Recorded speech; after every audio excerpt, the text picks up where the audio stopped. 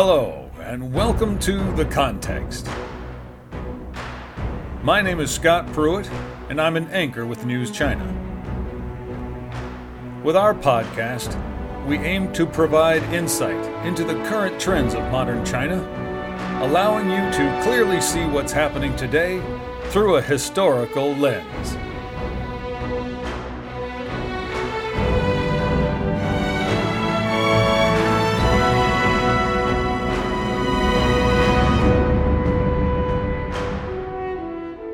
In the first installment of what will be a two-part feature, we're going to discuss how an inland waterway was the key to toppling one strong dynasty while underpinning the prosperity of the next in ancient China.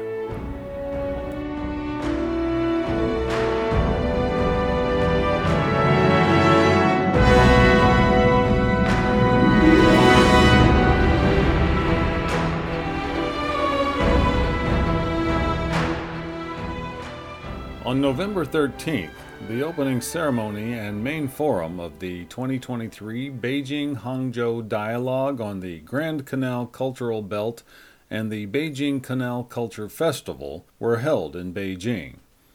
The event brought together guests from various sectors including government, industry, academia, and research, both domestically and internationally.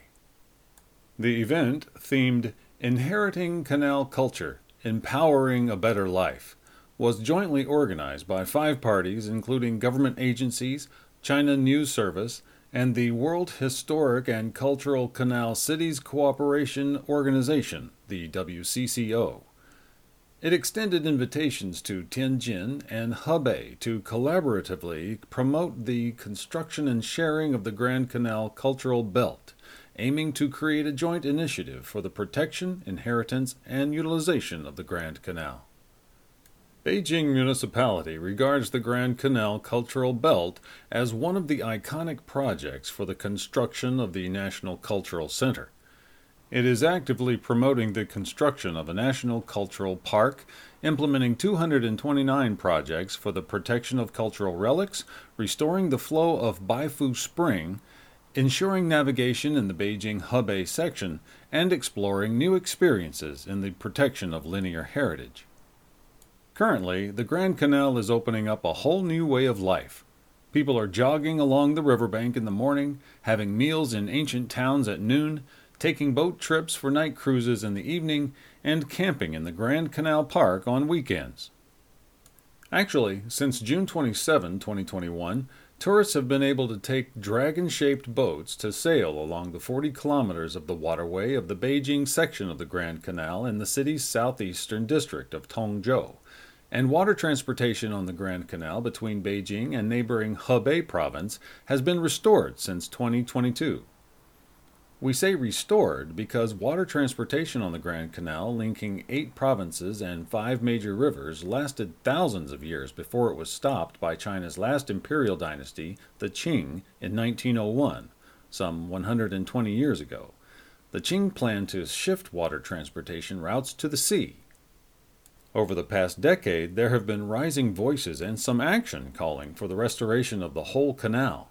In April 2021, vessels loaded with coal transported from China's northern coal mining regions bound for the south sailed from a canal port in Jining along the east coast of Shandong province. It turned out the cost was 25% lower than the sea route, and in June of that year, the China Grand Canal Museum opened in Yangzhou, Jiangsu province in the lower reaches of the Yangtze River. Also, the Grand Canal Museum in Tongzhou, one of Beijing's 15 districts, will open at the end of this year, presenting around 6,000 antiques to the public.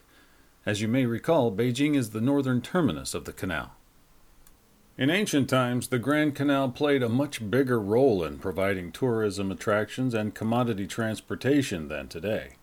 More importantly, the Grand Canal witnessed and even underwrote the rise and fall of power and wealth of dynasties, cities, and people in ancient China.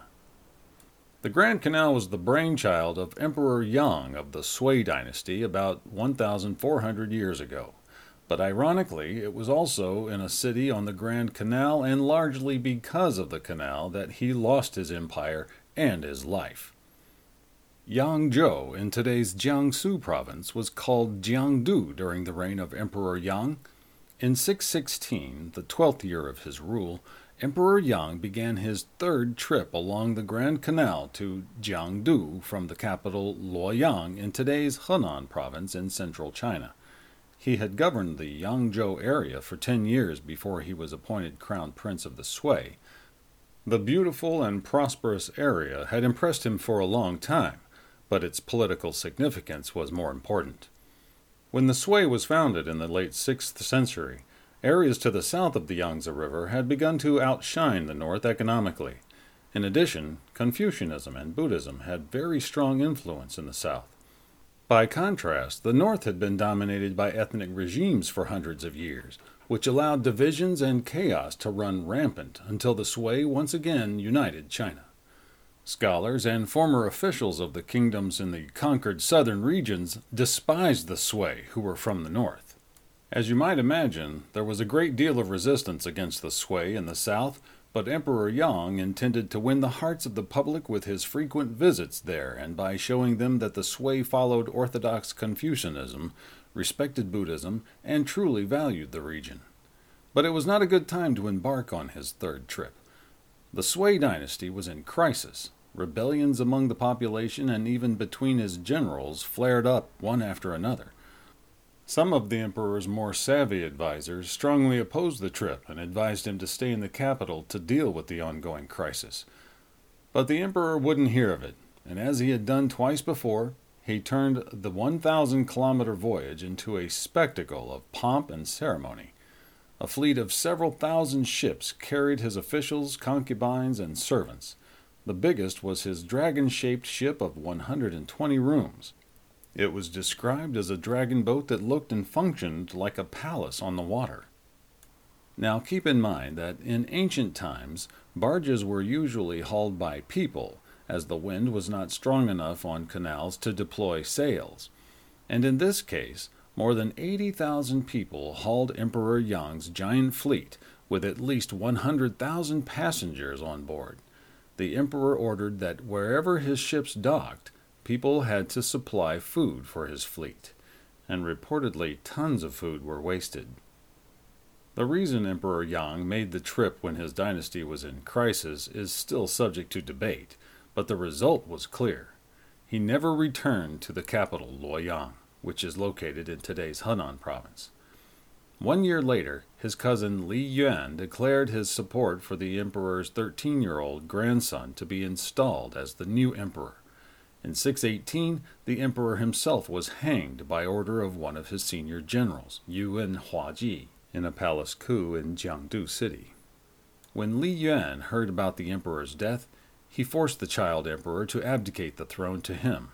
The Sui only lasted 36 years, after which it gave way to the Tang.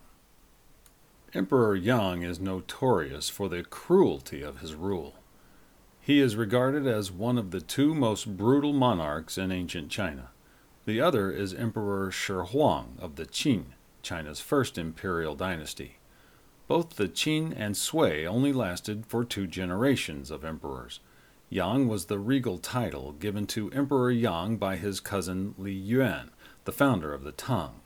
It was a tradition that a new emperor gave a regal title to his predecessor, and the name Yang has since been applied to brutal, immoral rulers.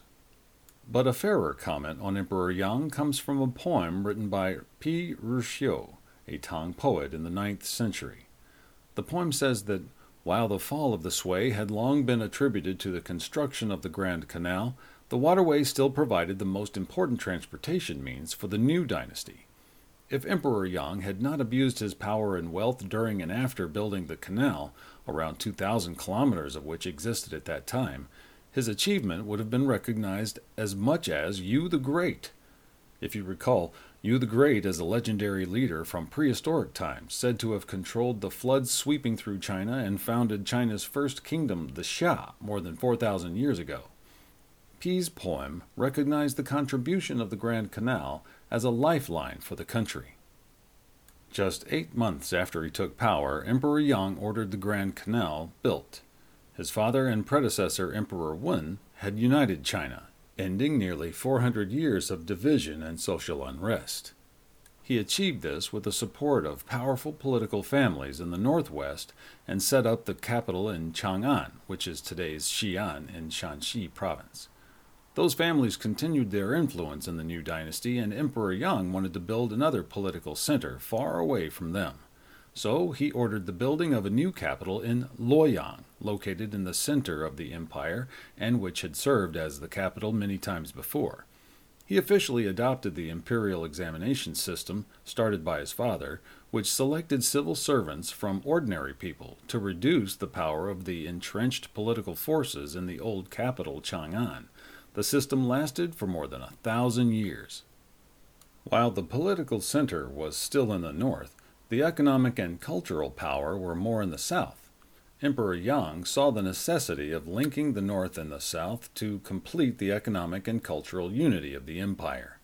Water transportation was the most efficient way of connecting regions in ancient times, and as China's major rivers flow from west to east, a waterway connecting the north and the south was needed. But Emperor Yang used a very cruel policy to do this.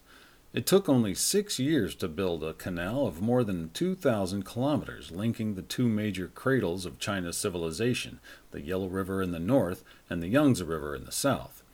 Nearly 5.5 million people, including nearly 1.8 million women, children, and old people, were forced to work on the project amid very poor conditions. About half of them fled or died by the time it was completed. On top of the tremendous hardship, his extravagant canal trips engendered deep grievances among the general population. He also ordered the Great Wall rebuilt and waged wars against Korea. Each of his ambitious projects took a toll of hundreds of thousands of lives. Plus, numerous lives were lost in the wars among different factions competing to replace the Sui in the last years of his rule. Li Shimin, the second emperor of the Tang, who founded a golden age in China's history, repeatedly reminded himself of the lessons he learned from the fall of the Sui. He liked to cite Confucius, who compared water to the people and boats to sovereigns.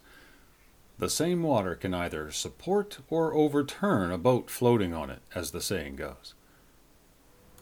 The history of the Grand Canal started much earlier and lasted much longer than the rule of Emperor Yang. But what happened to it before and after him? To find out, catch our next podcast when we'll present part 2 of our feature celebrating the Grand Canal.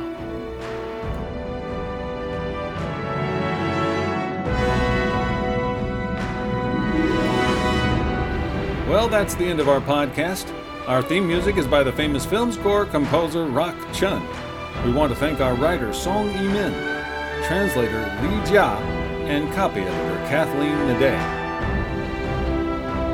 And thank you for listening. We hope you enjoyed it, and if you did, please tell a friend so they too can understand the context.